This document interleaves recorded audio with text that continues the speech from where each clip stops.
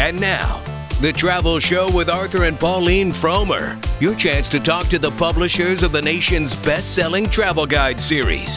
Whether your travel destination is around your corner or any corner of the world, the Fromers will help you get the most out of your travel experience and save you money at the same time. And now, Arthur and Pauline Fromer. And this is the travel show in which we talk about vacations. Welcome. I'm Arthur Fromer. And I'm Pauline Fromer. And in the time ahead, we're going to be talking about travel. And it's a conversation that we share with others, and you could be part of that conversation.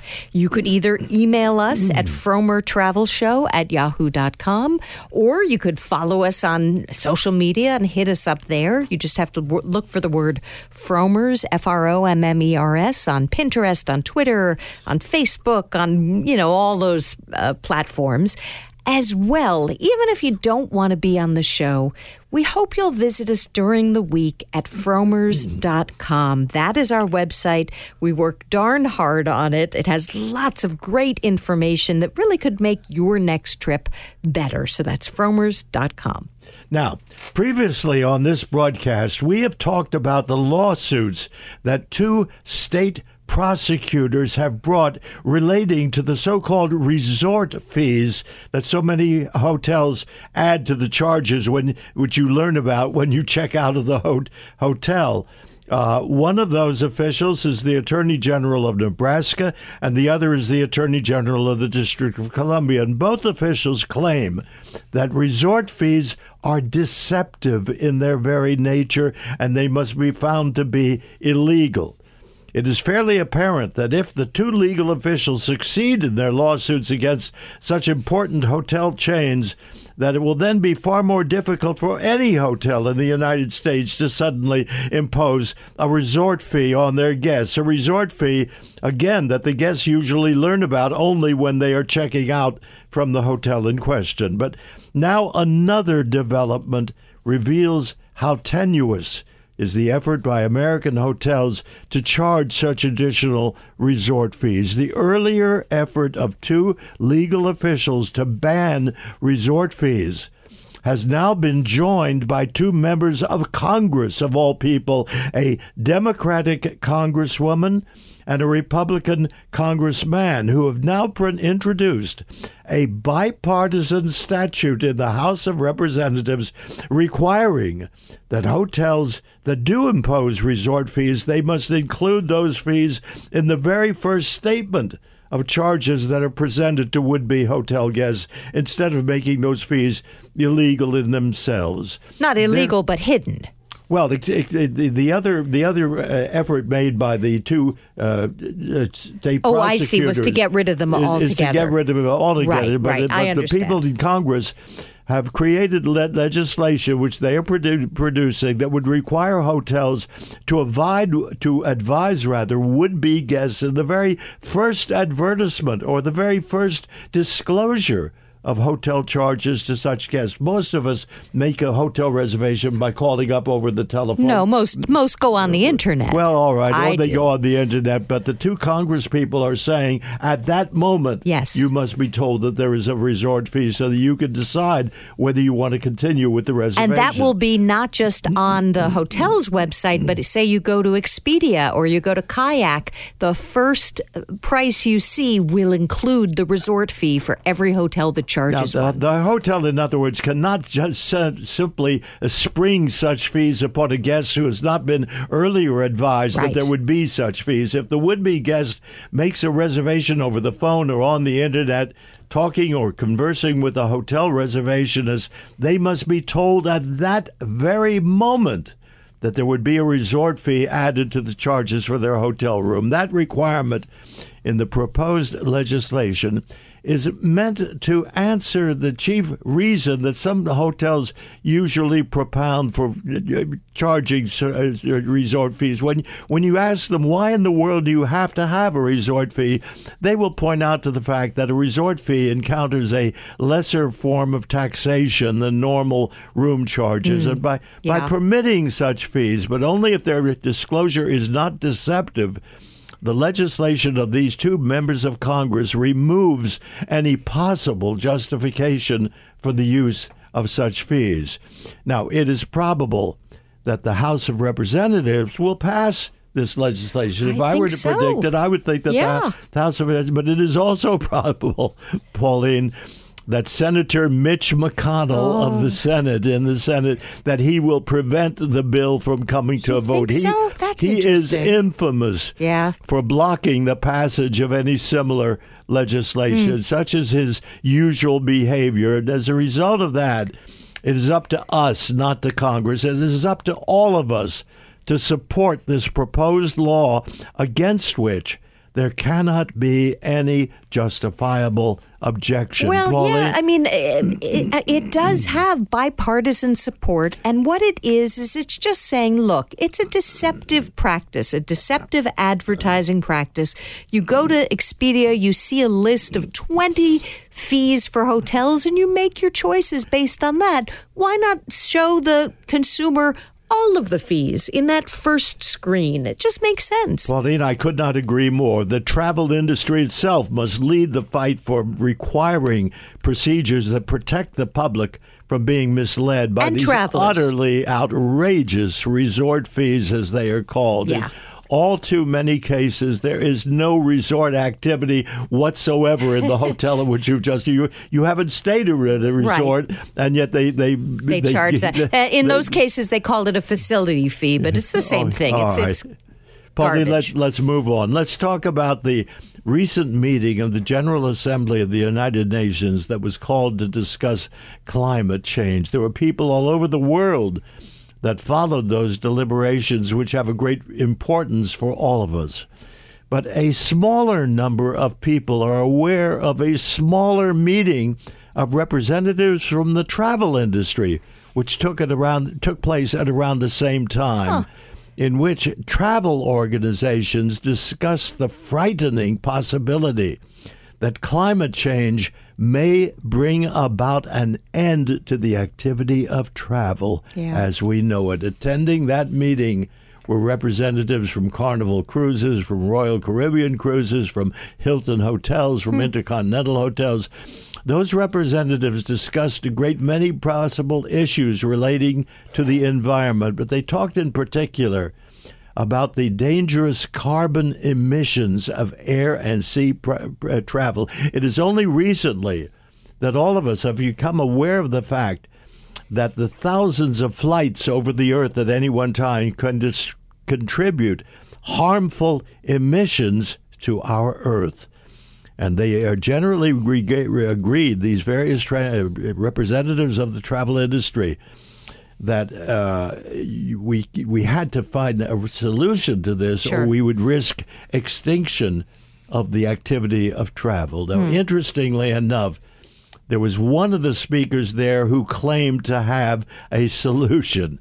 He spoke of the vital research that must now be undertaken to permit short-haul flights to be made using electric engines in the same way that we have electric cars now, thanks to Mr. Musk. Sure. It is apparently possible also that we may have electric airplanes that have enough electricity to keep the airplane flying for a short-haul flight, of 100 miles, 75 miles, or thereabouts. And he also points out that we must also perform the research that will permit us to operate long-haul flights using synthetic fuels that do not give off carbon emissions. Now, he claimed that these two advances could solve the problem, but discovering the solution will require immensely heavy research activities that cannot be imposed upon an isolated airline or ship line, or just one of several. They cannot bear that burden. He went on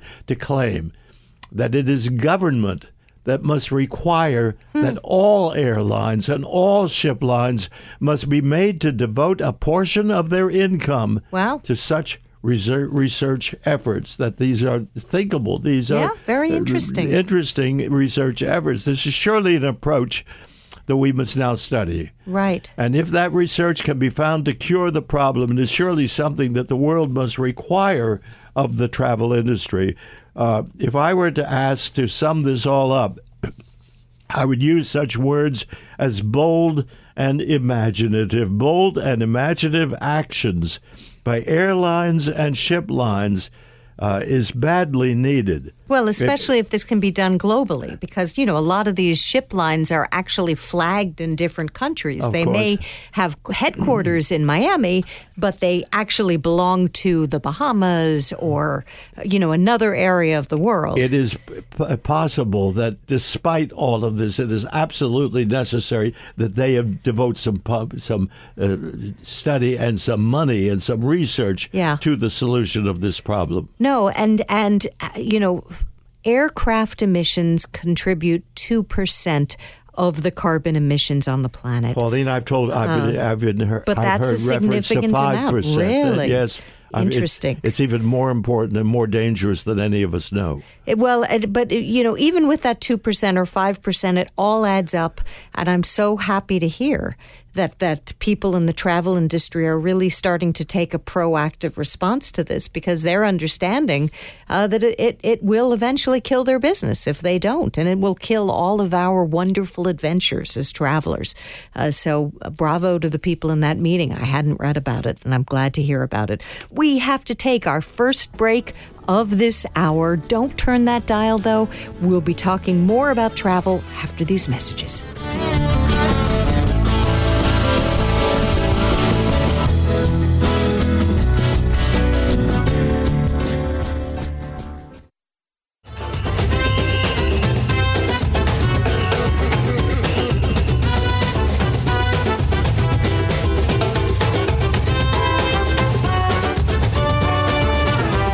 Welcome back to the Travel Show. And I gotta say, we are the luckiest travel hosts today, because in the studio we have Patricia Schultz. I hope you know that name. She is the author of 1,000 Places to See Before You Die, and she's got a new version of it, and it's glorious. It's a beautiful, photo-driven coffee table book. It's the deluxe edition. Welcome to the studio, Patricia. Thank so good to see you. I would like you to keep on describing this glorious edition. Well, it's our new baby. It's really beautiful. Yeah, we had a wonderful time creating it, because it was a real departure for me. I had never done a book or a publication of that kind, a hardcover, leather covered. It's almost 10 pounds. It's the size of a coffee table. It's not just a coffee table book. No. You could put legs on it and use it as your coffee table. Thank you. Good idea. But no, it really, it is the perfect gift. I mean, it really does look very substantial. From your lips. Well, and like it shows you care about the person you're giving it to. Before we get into this edition, I want to get the backstory. Tell us how the 1,000 Places to See Before You Die book came to be, and when did the first one come out? Oh, so we're going back a while.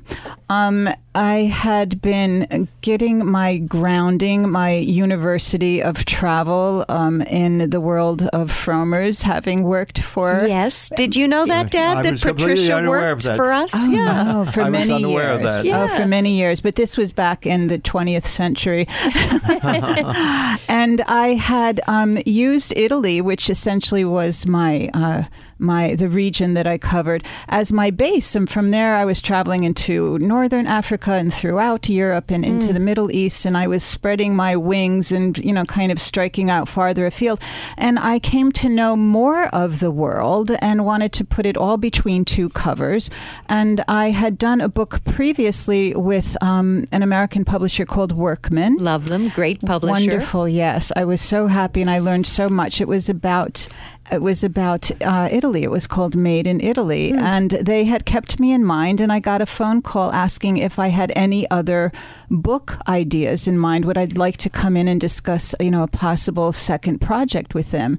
So we bounced this project around. The working title was 100 Drop-Dead Places, which was not my choice of a title. In fact, it still gives me the heebie-jeebies, but you get the idea. And they thought if we added a 0, it would look better. Wow. And if we tweak the drop-dead thing to be places to see before you die. I mean, at that time, it was considered rather alarming. Yeah.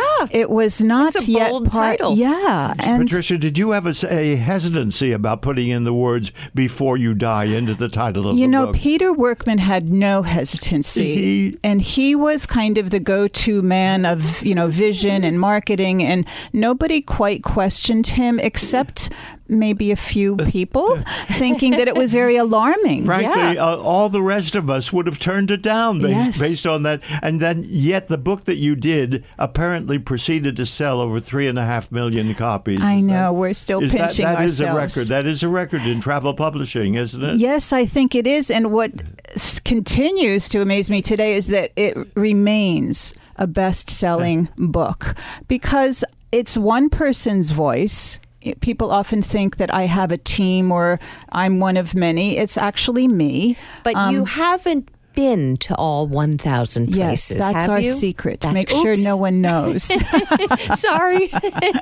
No, I've been very straightforward because you'd either need to be, live to be 400 years old with, deep pockets, or you need to write about what you know. And that was what Peter Workman said. Don't expect to know every place and to write about everywhere. For those of you tuning in late, we are speaking with Patricia Schultz, the author of 1,000 Places to See Before You Die, and now a new deluxe version of that book, which is absolutely beautiful, filled with gorgeous photos. So I'm sorry, I interrupted. No. Oh, but to just finish that thought, how many places have I seen? Yeah. There, I would say, and I haven't yet kind of, paged through it entry by entry, but I would say it's about 80%, 70 or 80%. And those other places that, you just know that the Grand Canyon or the Serengeti or the Taj Mahal or, the... Are those places you haven't been? No, but places of that type, those iconic places that maybe I haven't yet made it to, but you just know are not going to disappoint. Right. I do try to see them and kind of check them off as, the days go by. And with the next update or revision, they either come out or they get rewritten or substituted. This leads me to ask, what is the place that's in the book that you want to see before you die but haven't yet? So who's been to New Zealand? I have. So you can tell me I'm totally remiss in not having visited. Oh, yeah. Oh, I know. I have never spoken to a single person who has been anything less than just blown away by its beauty. I got to say, I liked it better than Australia. I thought it was much more beautiful with friendlier people. Not that Australia was anything to sneeze at. It's a great country, too. But New Zealand really blew me away. I remember you talking to me about it and me feeling just a small twinge of jealousy once more that I've been to Australia a dozen times. But, it needs its own time. You can't just stop for 3 days on your way to Sydney. I mean, you need to see the North Island and the South Island both because I understand they're quite different, very right? different. Each from the other. So you need a chunk of time. And I think that for me, for you, for everyone, it's always time and money and time. I just never, you have a lot of one and none of the other, or often none of either. But it often determines what you see or how you travel once you get there, how long you stay. Do you know what is the most popular place in your book? What the most people get to before they die? Is there one of those destinations? I just read, and it's, the survey of the moment, and it changes from year to year, that Spain has become the #1 most popular destination in the world. Amazing, and I just returned 3 days ago from Spain, and it's surprising because it doesn't seem terribly crowded or you were overwhelmed. walking the Compostela de Santiago. The Camino, The yes. Camino, sorry. Yeah. Which is the ancient route that pilgrims have walked for centuries. I know, pretty comical to imagine me walking a 500-mile pilgrimage route. I said, "Where's the subway? Is there an Uber?" But it was a very, very, very rewarding experience. So Barcelona is crowded, Madrid is crowded, but the Camino, there are corners that are just empty. Yeah, we have to take a break. We'll be back with more with Patricia Schultz.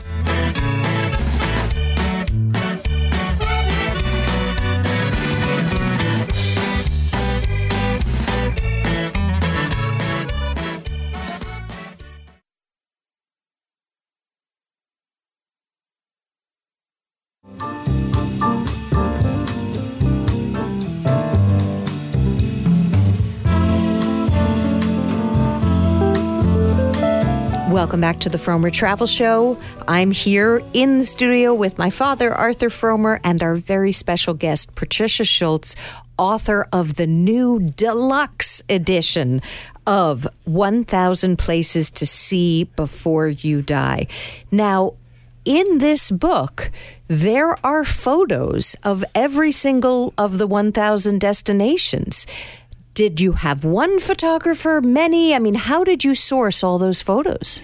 Well, not having ever done a book of this kind before, I think in my, fantasy, I imagined that we'd be finding the best of the best and sending them off to every corner and continent. But the reality is that we drew from photo archives, some of the finest. In fact, the selection was so overwhelmingly gorgeous and beautiful that it was quite impossible at times, to narrow it down to just a dozen or just three. And then finally because a photo speaks 1,000 words. Did you change the words because of the photos?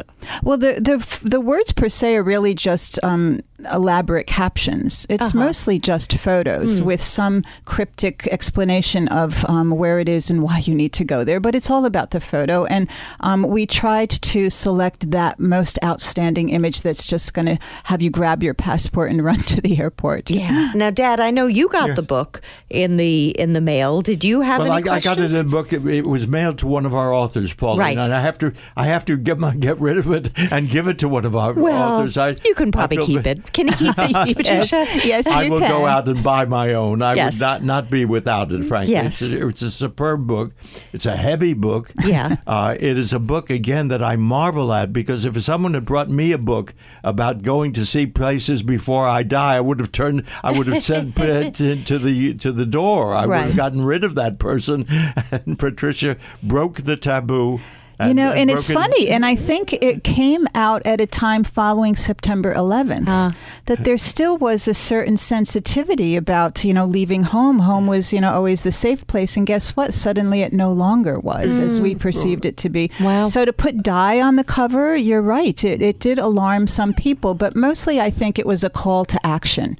Right. Time is precious, life is precious. There are no guarantees. Carpe diem, make it happen, and the time is now. There's no better time than the present. Now, are there some destinations that people have quibbled with over the years that people are surprised to find in the book? Well, I've heard all kinds of responses, and I do have very tissue-thin skin. But I like to hear the response, and people are very vocal. Oftentimes it's, why did you include that? Now it will be overrun. Or I can't imagine you didn't include this. Well, I simply didn't know. Or I never knew that it needed to be visited. Have you been yourself? So it really encourages a lot of conversation and engagement and exchange. And sure, you're never going to, You're never going to please everybody, but all the time. Is there one? Give us an example of one destination that might surprise people, but that you think is definitely worth visiting. Well, I think all of the icons, people go and they see the crowds. Oh, I'd rather die first. Well, no, it's an icon because it's pretty astonishing. Yeah. Do you want to wait in line, 3 hours to see the Statue of Liberty? Well, if you're only visiting New York once, I would kind of figure that into my schedule. Yeah. It's gorgeous. It's the only thing of its kind. It's representative. And for me, it's America. So you need to be careful about what you offer to people. That's why with the choice of 1,000 10,000. I think people will be hard-pressed not to find just a few hundred to keep them busy.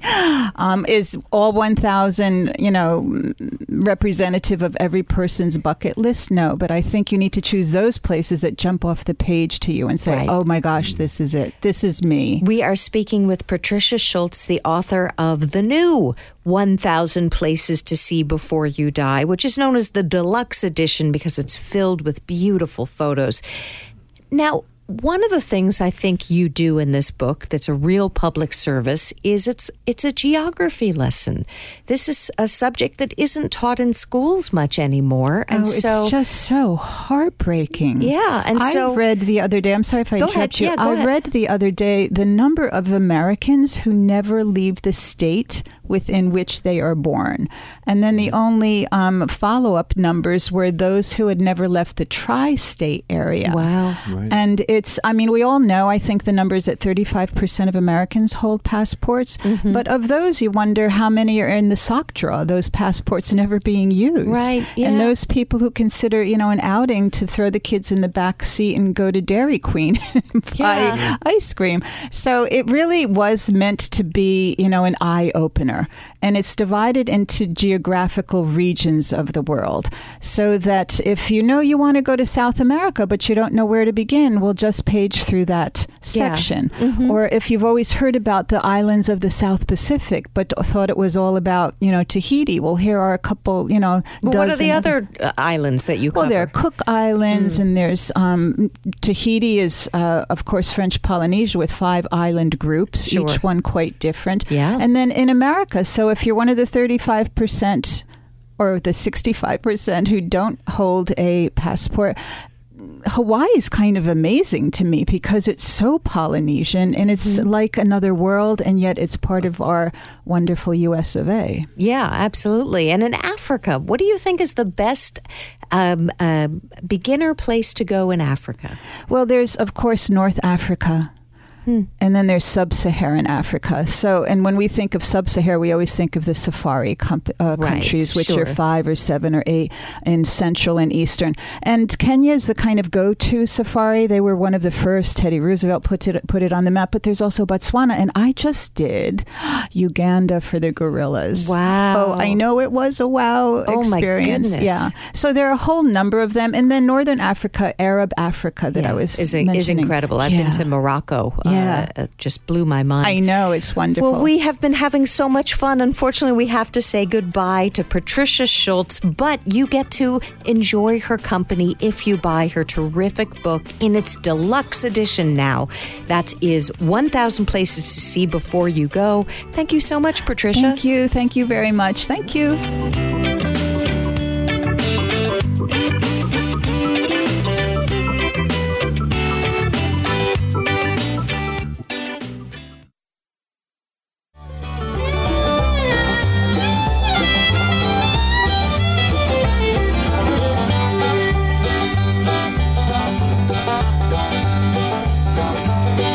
You're listening to The Travel Show, and travel includes camping out. To help us talk about that and new developments in that field, we have Elaine Glusac. She is a writer for the New York Times. She has a terrific article out right now called Why Buy That Expensive Tent When You Can Rent? Welcome back to The Travel Show, Elaine. Hi, Pauline. Thanks for having me back. So before we get into the renting of tents, tell us, how widespread is camping as an activity?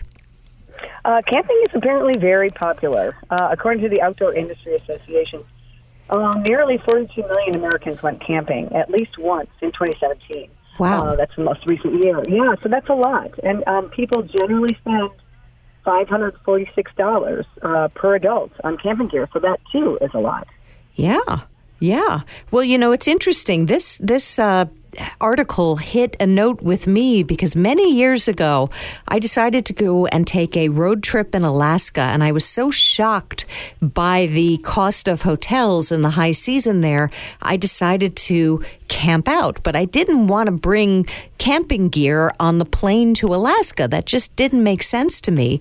And so I looked into renting, and it was very difficult. I ended up borrowing stuff from a local Alaskan that I was put into contact with. But that's gotten easier recently, right? To rent materials. That's right. There's a number of there's a few companies that do it, but there's one new one that does it nationally, which I reviewed for the Times, and it's called Arrive. And what they do is you order your camping gear. Let's say you're going backpacking, as I did for the story, and you need a backpack, you need a sleeping bag, you need a tent, a sleeping pad, maybe cooking gear. You can rent the whole kit from them, and they will ship it to wherever you're going. So, like if I'm going to the Grand Canyon, they'll ship it to somewhere nearby that has a FedEx center. Huh. I can pick it up there and then carry on, and then when I come back, I just reship it from the same FedEx center that I picked it up at. And it makes it a lot easier for travelers, as you said, that are going to remote places. Right, especially with the fees for bringing extra stuff on planes. Now, you said that the average American spends $546 per person on camping gear. How does the rental fee compare to that? So the rental fee that I paid, I got a full backpacking kit. And that was for two. My husband and I both went. Yeah. And it was $243 for the both of us. And arrived with the value of if I bought everything, it would have been $1,600. I'm sorry, could you say that again? It was hard to hear you. Oh, I'm so sorry. We paid $243 for two people for a full backpacking set. Uh-huh. And arrived with the retail value at $1,600 for that gear. And we had it for 3 days. And everything was new. So it was very, the quality of the gear really made the difference to us. And so when you say a full backpacking set, obviously that includes a tent. Did it include cooking gear? Did it include, those nice pads that make it more comfortable to sleep on the ground? Did it include the sleeping bags? What does full gear mean? Yeah, it did. It included the two-person tent, 2 backpacks, 2 sleeping bags, 2 sleeping pads, which I have to say felt like an indulgence, but were really fantastic and quite lightweight. Oh, yeah. We also got a stove, cooking pans, and 2 headlamps. So really, you just need to get fuel for the stove, food, and then just your clothes, and you're set to go. Well, I guess, when you look at the costs, a lot of people are going to amortize that $546 cost because you don't buy a tent that often. You're going to have a tent for maybe a decade. But for people who don't camp at all, I guess this is a good option. It sounds very easy from what you said. Yeah, I'd say it's a good solution for maybe first-timers, people who aren't sure, and infrequent backpackers or campers. Right. I mean, if you are really, dedicated and you do this a lot, sure, you want to have your own tent. But if you buy a tent and you use it only a couple times in 10 years, my guess is it's going to be pretty moldy the second time you use it. Well, I remember when we were looking at Alaska, we were thinking of going into Anchorage and renting it from REI because they had that service.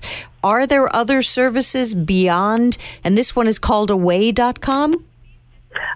This is called Arrive.com. Arrive.com. That I use. Yeah, and I think it's actually ArriveOutdoors.com might be their URL. Okay. REI does rent gear. And there's another one in Denver called Outdoors Geek, and they also ship gear nationally. Are they any better, worse? That I didn't try them. They weren't. I would just say that they weren't quite as easy. Arrive makes it very, very easy. All they do is online, versus these others are retail stores.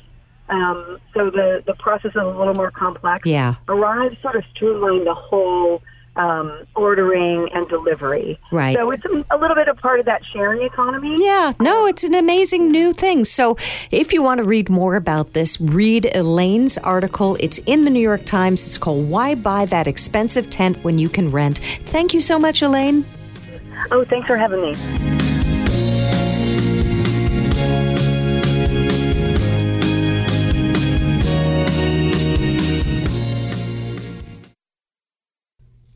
Welcome back to the Travel Show. You know, we try to be very helpful on this show, but we also try to be helpful on our website, which is fromers.com, which is why there's a certain article that we update every single year. It's called The 10 Best and Worst Airfare Search Sites for 2019. We used to have it for 2018, before that for 2017. And this year, the list changed dramatically, because a search engine called Skiplagged is now beating the competition. And it used to be just kind of like a hacker's website. It was this weird website that had to do with the fact that on certain itineraries, if you say you were going from New York to Los Angeles, and there was a flight, or you were going from New York to Minneapolis, and there was a flight from New York to LA that stopped in Minneapolis and actually cost less than the flight that went to Minneapolis, it would say, take that flight. Now, this is called skipping a leg. It's something the airlines hate. In fact, they'll often cancel the last ticket. So this site was devoted to that. But in recent years, it's gotten much better at just doing general searches. And in our recent study, we found that in the 28 scenarios that we tested all of these search engines on, Skiplagged did the best. And it did the best despite the fact that it was no longer violating the rules that the airlines have set down. The rule, Right. The airlines don't want you to use the so-called hidden cities. Right, ploy. hidden cities. So you can click a box saying, don't show me hidden cities. I don't want to make the airlines angry at me. Right. But even in its regular searches, it did much better than the competition. Isn't that incredible, And it Pauline? even did, you know, it's funny. In our top 10, we had other ones you may not have heard of, like Momondo. That is the second best, like Skyscanner. Interestingly, Google Flights didn't even make our top 10. It did not have it's the fastest for sure, but it's not as good as the other search engines for sussing out the lowest possible rate to get from point A to point B. And the number 2 runner-up, which is Momondo, Right. is a Danish firm whose headquarters are in Copenhagen. I know. And yet if you were flying between cities in the United States, it still came up as the runner-up to Skiplagged. Yeah, to Skiplagged. And interestingly, Expedia dropped precipitously on our list. You know, it gobbled up Travelocity and Orbitz, and now all three have the exact same results. And the results are, they're okay. They're not great. In fact, Expedia, Orbitz, and Travelocity as a trio came in 10th place, which still was better than Google Flights, interestingly enough. So if you want to read how we did the study, if you want to read about some tips on how to best use these different search engines, please go to fromers.com. Look for the 10 best and worst airfare search sites of 2019. I think you'll find it's going to save you a lot of money, take you 5 minutes to read, but could really help on your next trip. We thank you so much for listening. To those who are traveling, We wish you a very hearty bon voyage.